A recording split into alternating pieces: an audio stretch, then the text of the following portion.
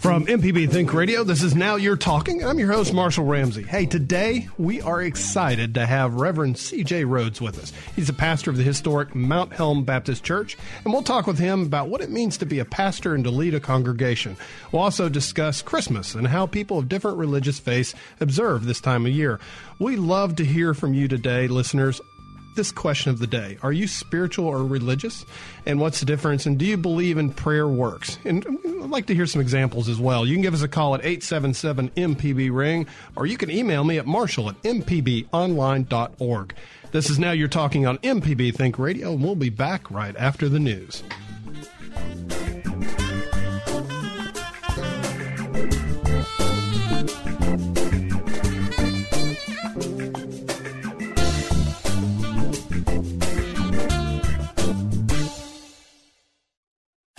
This is an MPB Think Radio podcast.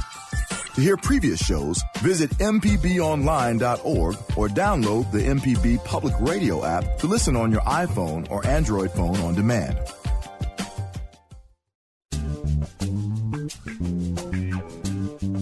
Happy Monday. This is Now You're Talking on MPB Think Radio, and I'm your host, Marshall Ramsey. Tell you what, I got a great show today, and of course, you know, it's the holiday season. Everybody's kind of getting ramped up, going 110 miles an hour, doing all their shopping, trying to get ready.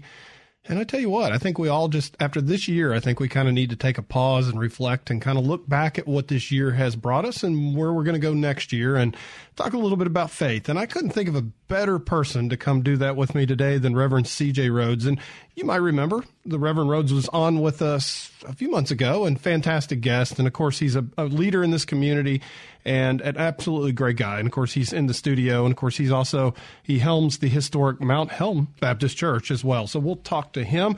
Also, too, we do have a fantastic question of the day. And I put up on social media this one. I said, do you believe that prayer works?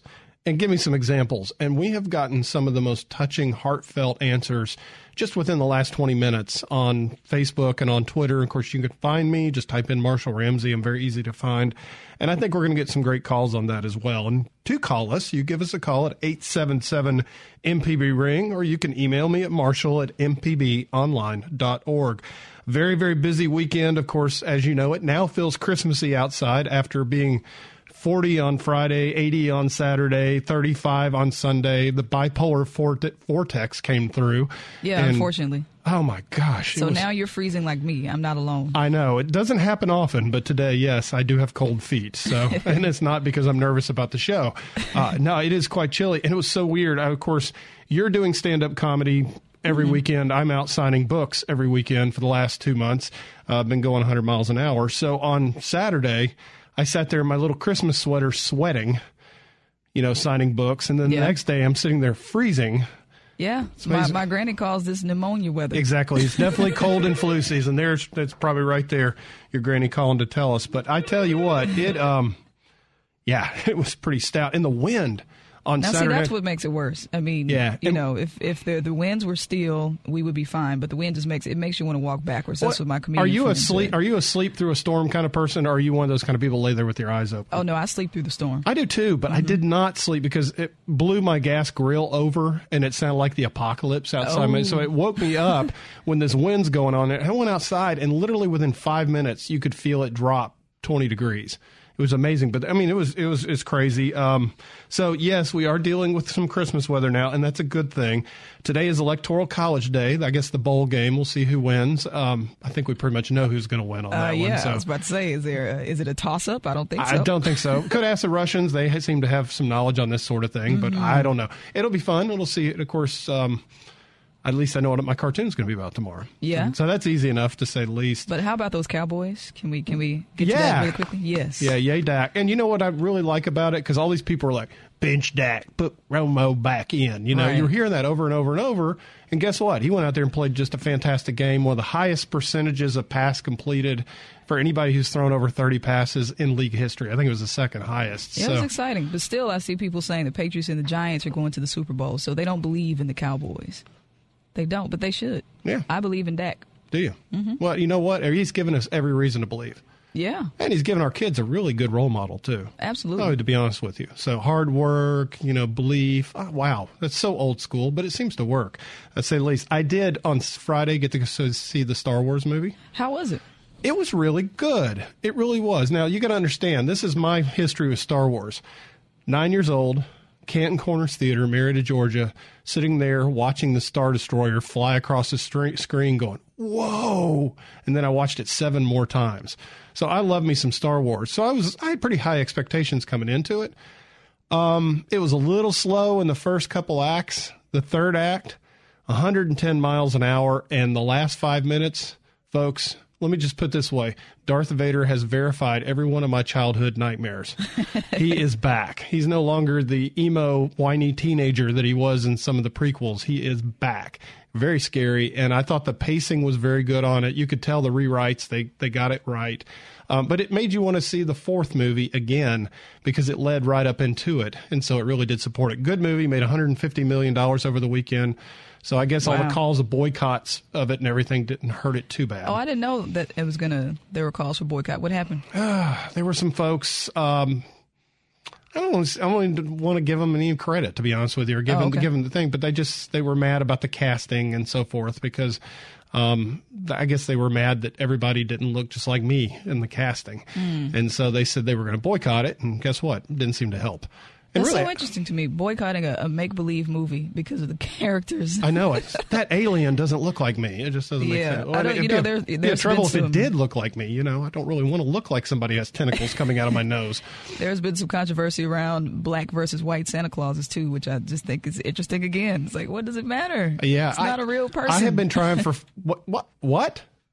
Yeah, he's not real. No, la. You are not going to burst this bubble for me. I sit up I'm like Linus with a great pumpkin. I sit up every Christmas Eve looking for the big guy to come down the chimney. Now, of course, I'm going to have a shotgun if anybody comes down my chimney. It's a little bit that different. Would be an interesting debate. I was at Crackle Barrel yesterday, and they had a bin for kids to put in letters to Santa. And it was interesting because I'm thinking, well, what if they don't get these gifts? Are they going to be angry with Santa?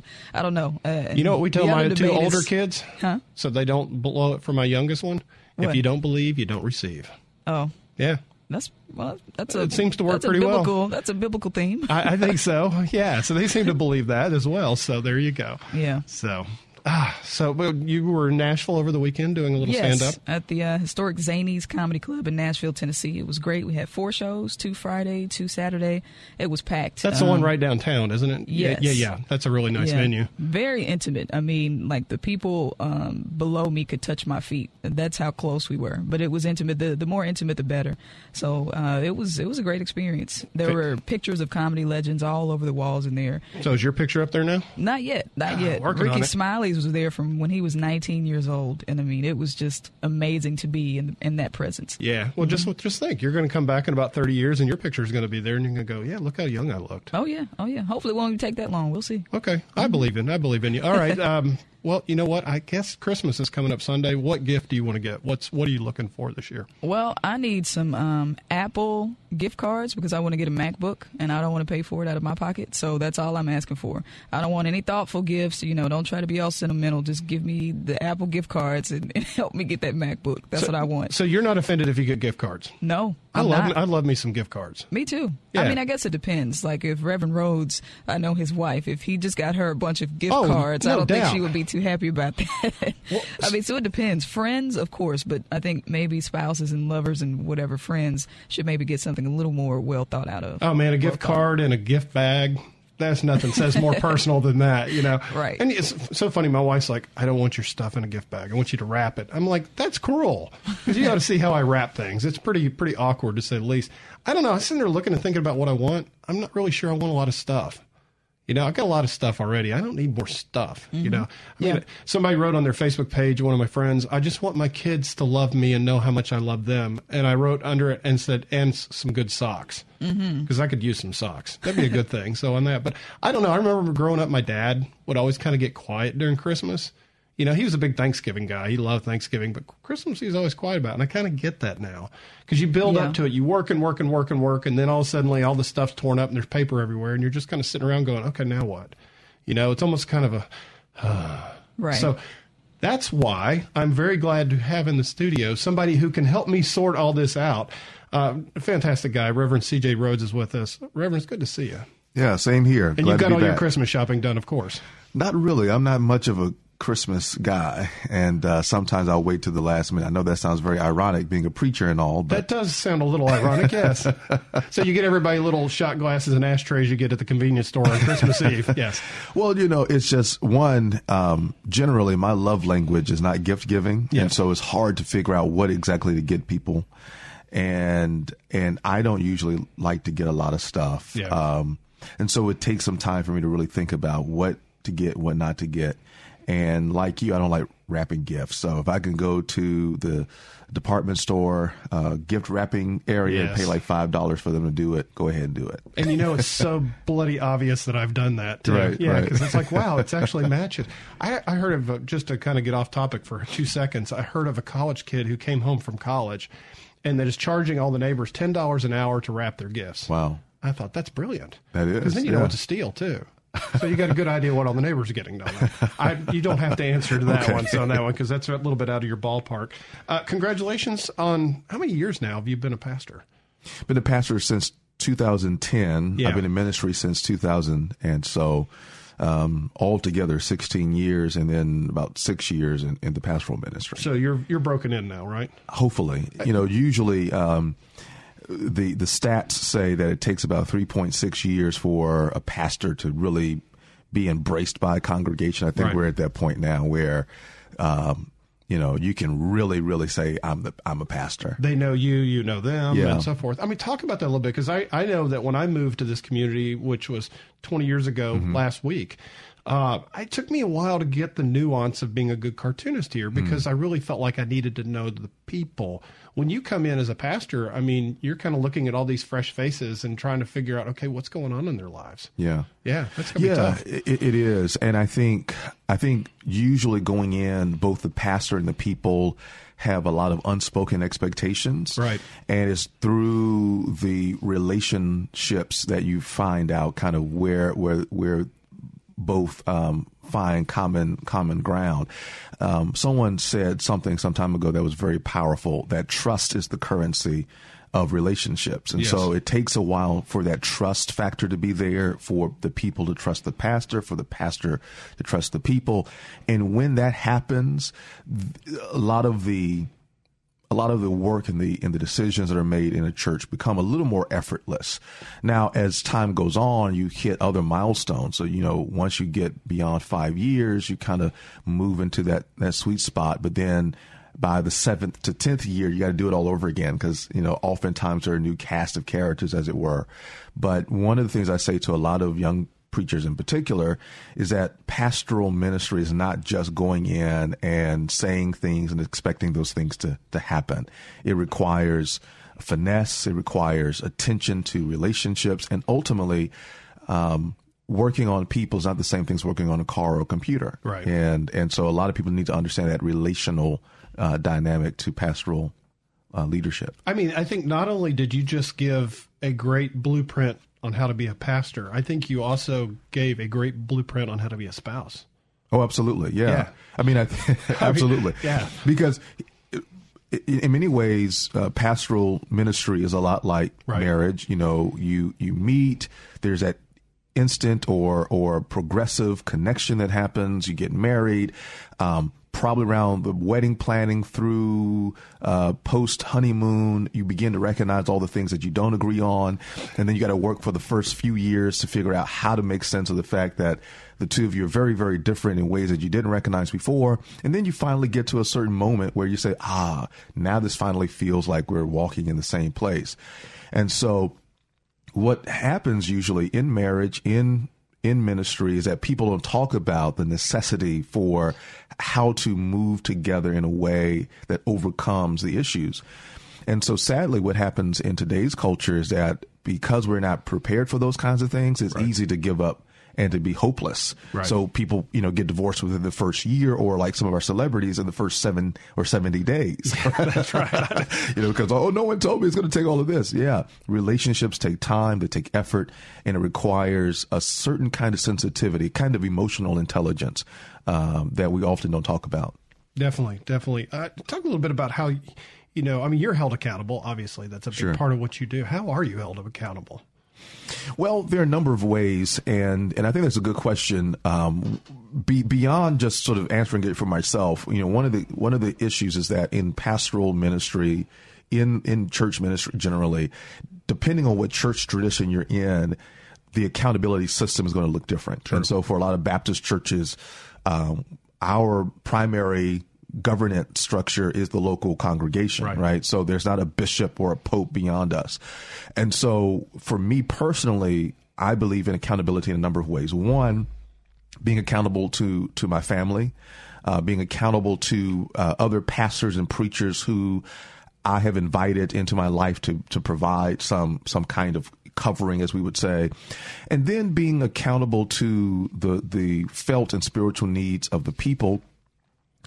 And lastly, but not least of all, is recognizing that as a calling, I'm accountable most importantly to God. And so how I treat the people, how I treat my wife, how I treat my kids, all that goes back to how I envision God's response to the way I lead. At the end, I'm going to be held accountable for the way I lead the flock of God. I'm going to be accountable how I am a husband and a father. And so I think one of the things that is an issue with a lot of churches and pastors, not everyone, but of course in certain issues when we've seen the lack of accountability that leads to scandal, is that I think oftentimes there's a lack of a sense of God's holiness, right? That at some point God is a God of justice, and you're going to reap what you sow. So, I hold that very seriously. Right, definitely. Well, I tell you what, we'll continue this discussion because it's going great so far. We are talking with the very talented and, of course, fun to talk to Reverend C.J. Rhodes, and we're going to continue just a minute as well. And we do have a question of the day. Do you believe that prayer works? And what are some examples that you can share with us? That's 877-MPB-RING. That's 877-672-7464. You can give us a call. This is Now You're Talking on MPB Think Radio.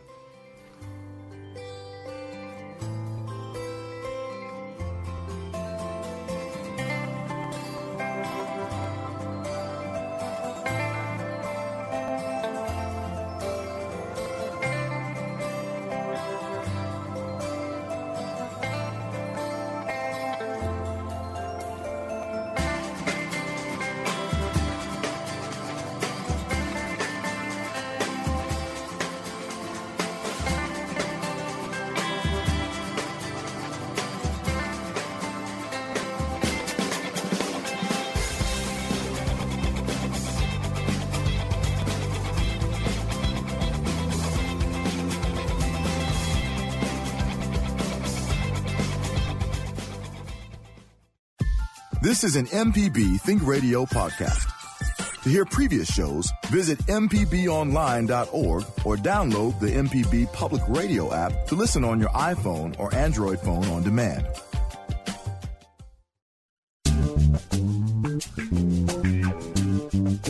Welcome back. This is Now You're Talking on MPB Think Radio. I guess you could say this is our holiday edition because we are getting that time of year, which is kind of exciting for me. I do love this time of year as well. Great guest is in the studio, the Reverend C.J. Rhodes, and we're talking a little bit about his job as a pastor, and we're going to talk a little bit about the season. And, of course, you can give us a call because talk to him, or I tell you what, we have a great question of the day for you as well. Do you believe that prayer works? What are some examples you can share? You can call us at 877-MPB-RING, or you can email me at marshall@mpbonline.org. I love this recent status you had. The rhythm of pastoral life is unpredictable like jazz. Within the last couple of hours, I received news that a faithful member transitioned from this life, then received news that a family will not be evicted from their home due to some connections I helped make. And I mean, you're literally like the Forrest Gump life is like a box of chocolates thing. I mean, you wake up every day and you don't know who or what is going to walk through your door. But I love that comparison to jazz, and explain that. Yeah, so I'm a bit of an old soul, so Motown and jazz were some of the things to cut my teeth on. And one of the things that I love about jazz is that improvisational piece. Right. One jazz artist said you have to know your sheet music, you got to know your instrument, but you also have to announce yourself in the song. Right. And when I think about pastoral ministry, any given day, anything can happen. And there are those highs and lows, just based off that status. Early that morning, received news that someone we had been praying for and working with had succumbed to cancer.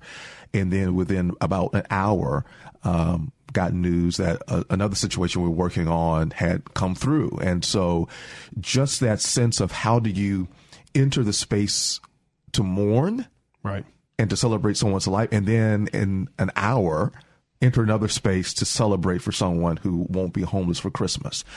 And that happens all the time. And usually we, as pastors, we're dealing with so many things that we can't really talk about very publicly because there's sensitive issues and, there's, pastoral privilege. But man, you're carrying a lot of stuff and you just got to know how to flow. And I think if we, and not just for pastors, I think generally we would experience less stress and trauma the more we recognize that life is like jazz. Right. And you got to come with it and go with it as it flows. Let me ask you that. Who pastors you? Wow. So I have some pastor friends and colleagues in my life, and so they have they're older. Yeah. And that's one of the strengths of being in ministry is reaching out to someone who's much older.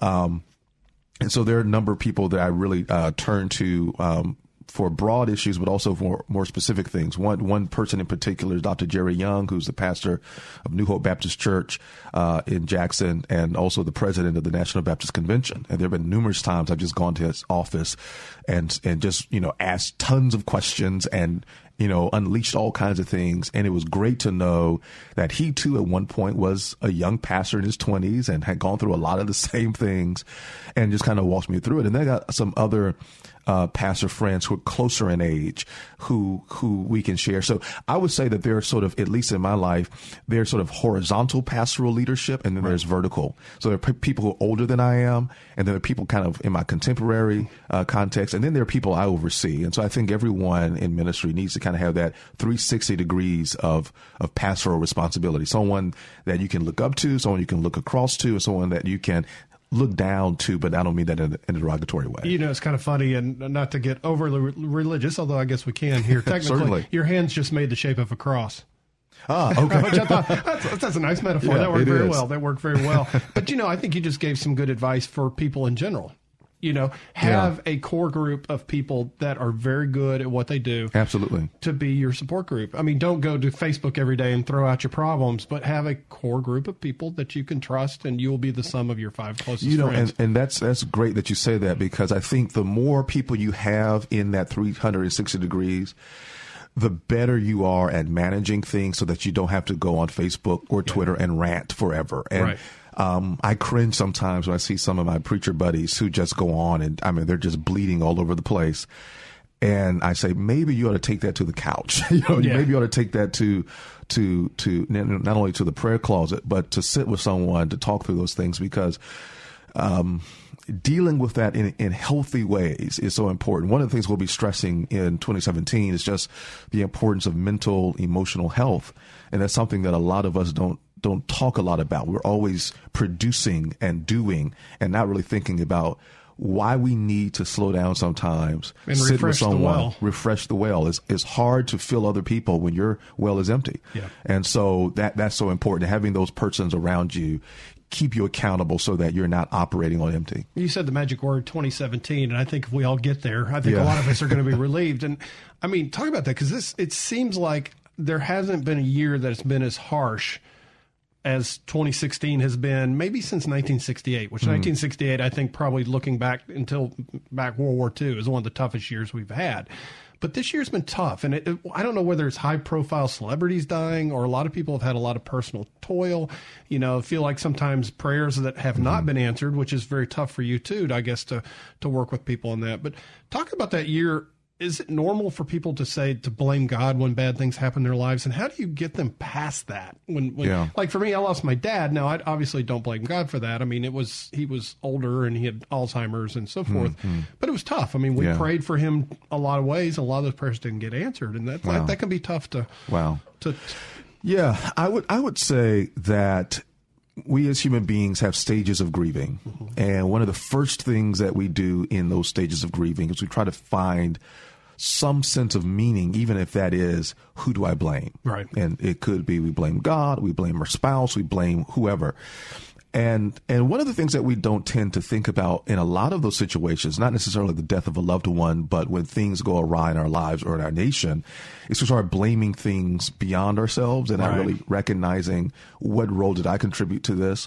16 has been a pretty tough year, but I think, and this may sound too rosy, but I think every now and again we go through transitional periods. Right. And when we go through transitional periods, there are these shifts that happen that seem terrible and tough.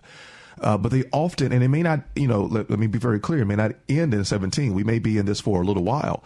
But on the other side of that, if we trust the process, if we get through all of that, we recognize that it actually can strengthen us. People who live beyond grief, or at least live through grief, for instance, testify to a kind of strength they can pull on that they didn't know they had, that they can lean on something beyond themselves in a way that they didn't know they could. And I think one of the things as Americans is that we are so quick to want to push pain and suffering in the corner somewhere and not recognize that in some contexts, pain and suffering can be a minister, that it can minister to us and show us things and teach us things. And the best thing is make sure those are not wasted opportunities. Failure is not final if you continue to learn from it. Right. Pain is not final if you don't sit in it. At some point, I'll close with this.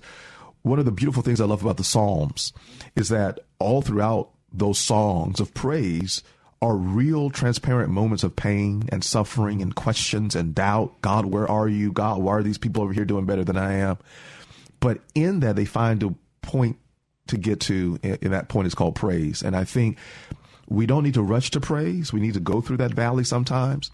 But if we get through the valley, on the other side of that, there is peace and joy and reflection and refreshment that we could not have received if we didn't go through the journey. I think what you just said reminded me very much of what C.S. Lewis, the book he wrote on grieving after he lost his wife. Yeah. Very powerful, very powerful. And I think sometimes too, and I think a lot of times we forget this, that, you know what?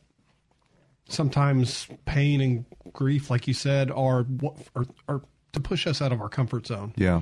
And, I found that too, that sometimes angels come dressed in strange clothing. Wow. I like that. Yeah. Because, I had one person that was trying to run me off from a job one time. Wow. And it made me mad, and it made me get busy, and it made me change and get better at what I did. And at the end of the day, I got a note from her that said, you know what, you're a professional, and I really love working with you.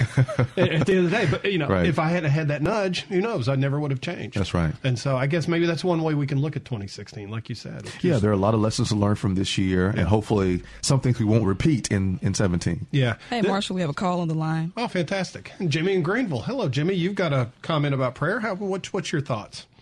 Well, to answer my opinion on whether or not prayer works, I think it depends on how we pray.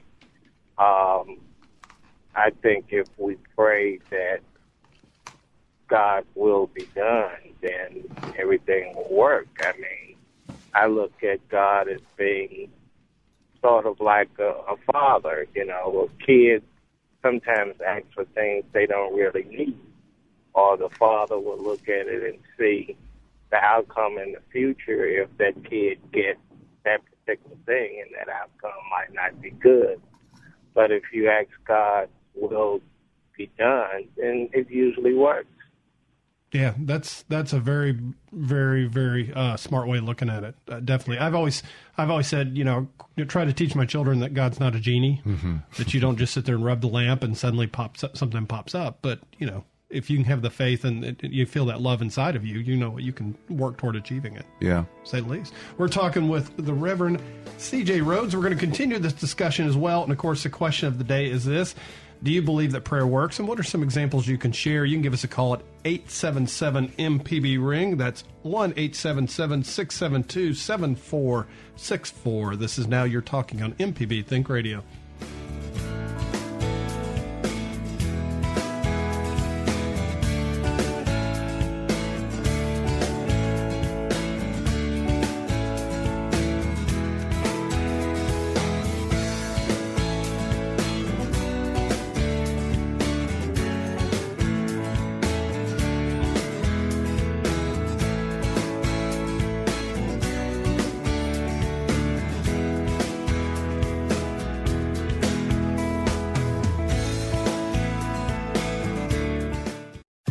This is an MPB Think Radio podcast.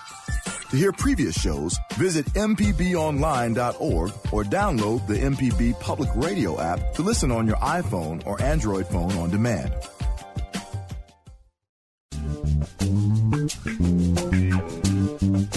Welcome back. This is Now You're Talking on MPB Think Radio, the holiday edition. Of course, I will welcome any gift you'd like to give me. And of course, you've got about 20 minutes to get it here, so that'd be great. And I'll, of course, give you the same thing that I gave you last year.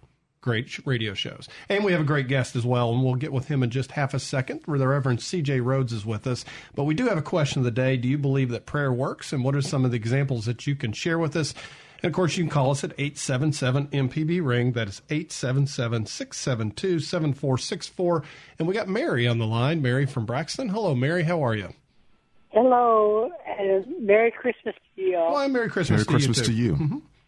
I think one of the things that I learned as a youngster was that when you pray, you don't expect a yes every time. You don't expect a yes from your parents when you ask them questions. Why should we think that God's always going to say yes to us? That prayer is an attitude to me. That what I learned from praying is that I put myself in relationship to receive. That's I wow. love that. That's powerful. Yeah, that is. Put myself in a position to receive. That's right. Yeah, I like that. And I also think that many times God's yes initially looks like a no, because God's yes is for a greater something. And because we're not omniscient, we don't know all of the things that God knows. And so a lot of times when we don't get what we prayed for, is really sometimes protecting us from foolish decisions, right? You know, most of us have, you talk about the genie in the bottle kind of thing. A lot of people have prayed for all kinds of things that, you know, years later with some retrospection, they say, I'm glad I didn't get that. Yeah, it sounds like a Garth Brooks song. You know, the unanswered prayers thing, you know, when you get on Facebook and you stalk one of your ex-girlfriends, you go, ooh, I missed a bullet there. So literally, in some cases. But, yeah, literally. Literally. Right. Now, I will say this. You did get a text from one of your friends? Yeah. Reginald Buckley, one of my good friends and brothers, texted me and said that the comment you made about angels being in disguise is a great title, and we Baptist preachers we're always looking for catchy titles and phrases and stuff. So, and I said that's the first time a man of God has ever gotten an idea from me in life. So I feel like, well, good. I've got a good Christmas going already. That's right. We talked a lot about this. Is there a right or wrong way to pray? Well, I would probably say tentatively, you know, yes, there's probably a right and wrong way to pray, but if by that we mean, you know, is there just only one position in which one can pray? I think the answer to that is no. There are multiple ways that we can pray. The Bible talks about praying without ceasing, and so it's not always talking to God or talking with God in various poses and positions. One of the things I talked about in yesterday's message was how when Zechariah, the father of John the Baptist, was made silent by Gabriel because of Zechariah's disbelief. I said, you know, sometimes silence is the best form of prayer. I remember being on a prayer retreat while in divinity school, and for about 20 hours we couldn't say anything. Oh, wow. And it was alarming for most of us. We had to, you know, surrender our cell phones. We couldn't open our mouths. We could draw, we could paint, we could read, we could do all that, but we couldn't talk. And initially it seemed to be a stupid thing to do. But right before the breaking of silence, there was this flood of sort of information, if you will, of my life and how dots are being connected in ways I never really could connect. And so, you know, one of the things I think a lot of us in the evangelical and Protestant world neglect is the space for silence as prayer, as contemplation as prayer. And so I do think that is, you know, some people talk about how study is a form of prayer and worship is a form of prayer. So I think if we expand our understanding of prayer, we can discover a variety of ways that God speaks to us, even when it's not always in an audible voice or just in the scriptural text. Looking, of course, we're in that time of year. Mm-hmm. Of course, you're in probably your busiest time of year, because not only are you dealing with, of course, Christmas, but you also have the end of the fiscal year. And of course, at the end of the day, there's still church business to be attended to. The sausage has to be made. But talk about that, because there's a lot of people right now that are sitting around maybe alone or they're not feeling the joy of the season.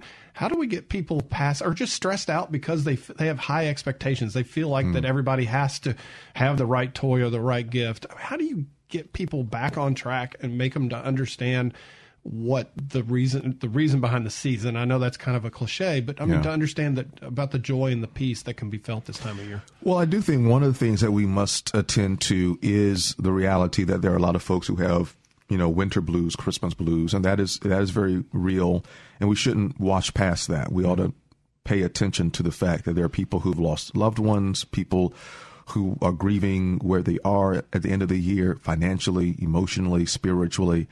And so we need to take that into account and help those persons grieve appropriately. I think the other thing that we must do is rescue this time from the crass materialism. If we're very honest with ourselves, this, for a lot of people, this is not the season about Jesus. It's the season about getting a gift, Yeah. And you can end up going broke. You can have debt and all kinds of stuff trying to please people with the gifts you buy that, by the way, they may or may not use, within 3 months of receiving the gift. And so I think one of the things we have to do is really, in its cliche, is remember the reason for the season, not just the religious reasons, but also the reasons of community, of family, of friendships, of community, and maybe not put so much emphasis on the buying and selling of gifts and so much emphasis on, I got to make all of these Christmas parties and all of these, spend some time enjoying the gift of life and the gift of community. That is a greater gift than anything we could purchase at Belk, right? Or wherever we're going to be shopping for the season. Coach Bill Courtney was in the documentary Undefeated about West Manassas High School up in Memphis, was on the show. And he said something to me that really resonated. He said, don't make your legacy about the stuff that will be sold for half off at a garage sale after you die. Yeah. So make your legacy about the time that you spent with the people that you love. Absolutely. That, if you think about the word evil, if you flip it around, it's the word live. And if you truly live for others, that's probably about as good a way that you can make Christmas again. Yeah. David Brooks wrote a great book called The Road to Character. And in it, he talks about the distinction between resume virtues and eulogy virtues. Yes. And a lot of us work so hard for the resume virtues. We want to buy stuff. We want to be liked. We want to be loved. But when you are having a funeral, the things that people are going to talk about aren't, man, I remember that great sweater you bought me for Christmas. It's going to be, I remember how you were present with and for me in tough times. And so we've got to live in such a way that we're always mindful of our mortality and how we live beyond that in the ways that we treat others. I think, it's funny because I know my wife's not listening to the show right now. I can say this. I think one of the things I'm thinking about giving her is a little basket. And she's not going to know what it's for, but what it's for is when I get home, I put my phone in the basket. Ah, wow. Yeah, I think that would be a nice gift. Absolutely. So just a thought. We do have some callers on the line. We got Robert in Jackson. Robert, what are your thoughts about prayer? I just had a comment on prayer. When I was a teenager growing up, I was always seeking to hear God in words, and since I didn't hear him, I was disturbed. As I've gotten older, I realized that I do not hear God, I feel God. Wow, yeah. And he comes to me in prayer as I not listen so much for words as to seek to feel God and what God wants. And it has helped me so much because I like the old saying that the secret of living is learning to pray. And learning to pray is, in my case, has been in learning to feel God, and the answer comes in that way for me. That's fantastic. Yeah, that's true. Because I always said that Moses had it lucky because he had a burning bush. We never get that. I love that. I think we've got to learn that God communicates to us in a multi-sensory way. Sometimes it's through, audible, but other ways. And so I think that's a very powerful point that he raised. Very powerful. We've got Patty in Jackson. And what are your thoughts on prayer? Good morning. Thank you. Good morning, Reverend C.J. Rose. This is Patty Patterson. Good morning. Great topic. We've had just some things happen, tragic things happen over this weekend in our city. And can you just speak to that? How do we, we got to get past our own feelings and just embrace others. But when you have what just happened in our city and the 3 homicides on people that we know, can you help us through that? Just get us through this little moment today, especially as we think about those that we lost dear to our community and other communities as well, whether it's homicide, fires, death, unexpected death. Do we do visuals? How do we do silent visuals? That's my point. And I'll hang up and because I'm just hurting right now as I drive through the city. Can you just speak to these prayer silent visuals, individual visuals that we can do? Thank you. Wow. Thank you so much. That's a great question. I don't know if we have the time to really unpack all of that.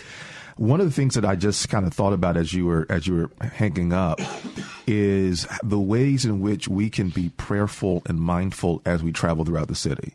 Right. So many times we're trying to get from one point to another point just to, get from our house to our job or whatnot. But as we drive through the city, we ought to be praying and being mindful and opening our eyes. Okay, Lord, show me what's going on in this city, right?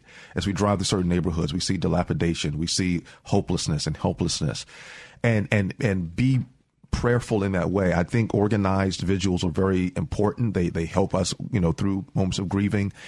But I'll be honest, I think it's going to take more than just those moments of vigils in response to a tragedy. Especially those of us who claim to be people of faith, we've got to take that faith beyond the church and beyond Sunday morning or Saturday morning and move throughout the city in a very prayerful way. And then, in a very prayerful way, connect our faith with works and begin to figure out how we can also be answers to prayers. For those persons who are helpless and hopeless and hurting, how can we be the miracle that someone is waiting to receive from the Lord? Yeah, I've always said if you can take care of the world that's right around you, if everybody did that at the same time, it would literally change the world overnight. Yeah, absolutely. Definitely on that. But that was tough. I mean, of course, there were 3 men shot at a pawn shop over the weekend, and you see news stories like that. Sometimes you're like, how can evil like that exist in the world? Yeah, and one of the sad things about that is, and this is something that may be a little controversial. One of the dangers is that we've not recognized that a lot of the problems we face in Jackson or wherever in Mississippi are not just material, economic, political. They are deeper than that. They are spiritual. And the reason why people cry out through violence is not just because of the lack of jobs, though that is a part of the problem. Right. There's something else going on in which persons are crying out. And so those of us who are spiritually sensitive need to figure out how do we put that in the equation. You can't necessarily vote on that or not, but a lot of what we see around this season, we see these murders and whatnot. One of the things that grieves me is that we're not really having a conversation about how we bring healing and wholeness to persons who are both the perpetrator and the victim. Right. And without doing that, we end up sort of giving ourselves over to the terror of that. Because if we're honest with ourselves, a lot of people are living in terror, not just the trauma of what happens, but especially our elderly community. They're like, they can't go to I can't even go to the bathroom, let alone to the mailbox. And so I think we've got to do a better job of attending to those deeper cries. You touched on spiritual, and some people say they're spiritual but not religious. Is there a difference between the two? Yes and no. I think what people are saying there is that what they're doing is arguing about the worst of religion and saying, I'm not that. So I believe in God. I believe in prayer. I believe in spirituality, but I want to do it on my own terms. So I don't have to go to church to do that, whatnot. But I don't think that one can necessarily be deeply religious without being spiritual. And if we're very honest, even the spiritual but not religious folk have religion, right? Because at some point, religion includes rituals. Right. And so if you're like doing whatever, praying or talking to the universe or whatever you're doing, you've got a ritual. Same thing like brushing your teeth every day. It may seem mundane, but it is a ritual. And so I do think we need to challenge the worst of religion, But we also need to recognize that there are great beauties in religion, and that the best religious experiences are deeply spiritual, but not just spiritual, right? They're embodied spirituality, at least for those of us who are Christian. When we think about Christmas, it's about the incarnation of God, right?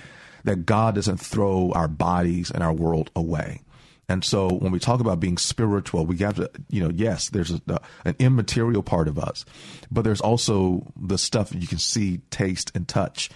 And a deep spirituality attends to all of that in ways that provide a certain kind of rhythm to one's life. I've always found I'm a pray in the closet kind of guy. Mm-hmm. I don't usually sit and talk about it too openly, but I've always found that, of course, it's a big part of my life quietly, mm-hmm. but also, too, when you are part of a congregation, or if you're in a synagogue or in a church, whatever, the community is always, to me, is always one of the strongest parts. Yeah. Is that sense of community. Whenever you need somebody, there is a group of people that are there to help lift you up. Yeah. Because I think we forget sometimes that this world isn't just about us. Absolutely. I think you're so right. And the other thing about that, and I think one of the dangers of spirituality, one of the negatives that can happen, is that it does seem so individualized.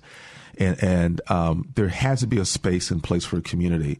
But I also think one of the things that makes, quote unquote, religion bad is when folks come into community, but they've not done their individual work. Right. So if you're going to come to church to pray, you need to have been praying before you got to church. If you're going to come to church to worship God, you need to worship God before you get to church. Just don't make it about Sunday. Yeah, don't make it just about Sunday, because one of the worst things to experience, and I know this as a pastor, is to come to church on Sunday and it's like, we could have stayed at home for this. Right. Yeah. So, one of the Psalms says, enter his gates with thanksgiving and into his courts with praise. Be thankful unto him and bless his name. We've got to come with a sense of expectancy, which means we've done our work in private. We're talking with the Reverend C.J. Rhodes about all kinds of good things. Of course, obviously, Christmas is coming up. I know you've already got your sermon written, right? I know where I'm going. Okay, there you go. You're like, wait a minute, what do you think today is? It isn't the 24th. Yeah, I just got through a Sunday's message. Exactly. I got to put that away and then move on to... This is my day off. Let me enjoy it. Yeah, exactly. But talk about that a little bit. I know as a speaker, sometimes you're sitting there going, I'm losing the audience. Have you ever had that moment when you're looking out and you can see everybody's eyes glazing over? You're like, okay, do you have an air horn that's underneath there that you can do or something just to get everybody back? One of the toughest things for me is I end up preaching and speaking in multiple kinds of audiences. Yeah. And so I end up, I can, for instance, I know I shouldn't say this. I may have one message that I may preach in different contexts, and the same message in one context will just get these sort of blank faces, and then people come up afterwards like, wow, that was such a wonderful message. Yeah. And then another context, and folks like falling over the pews. And it's like, and so it's weird for me because you just don't know how to move between spaces. So yeah, it's often tough. And one of the things, and this may be a bit transparent, but one of the things as a pastor is that you spend, several hours studying, praying, reading, trying to put all this together, ordering it in a way that's understandable, has a flow. And then when you're done, you feel like, I wonder if that meant anything to anybody. Yeah, exactly. Yeah. And you know what? Probably at the end of the day, it did. It did. We got Linda up in Port Gibson, who's got down in Port Gibson, or somewhere in Port Gibson. They got a comment about prayers. Hello, Linda. How are you? Hi. I call quite frequently. I know that prayer works because I was born with a heart condition and legally blind, and I was told that I would live not more than 5 years. And I'm 58 now. Wow.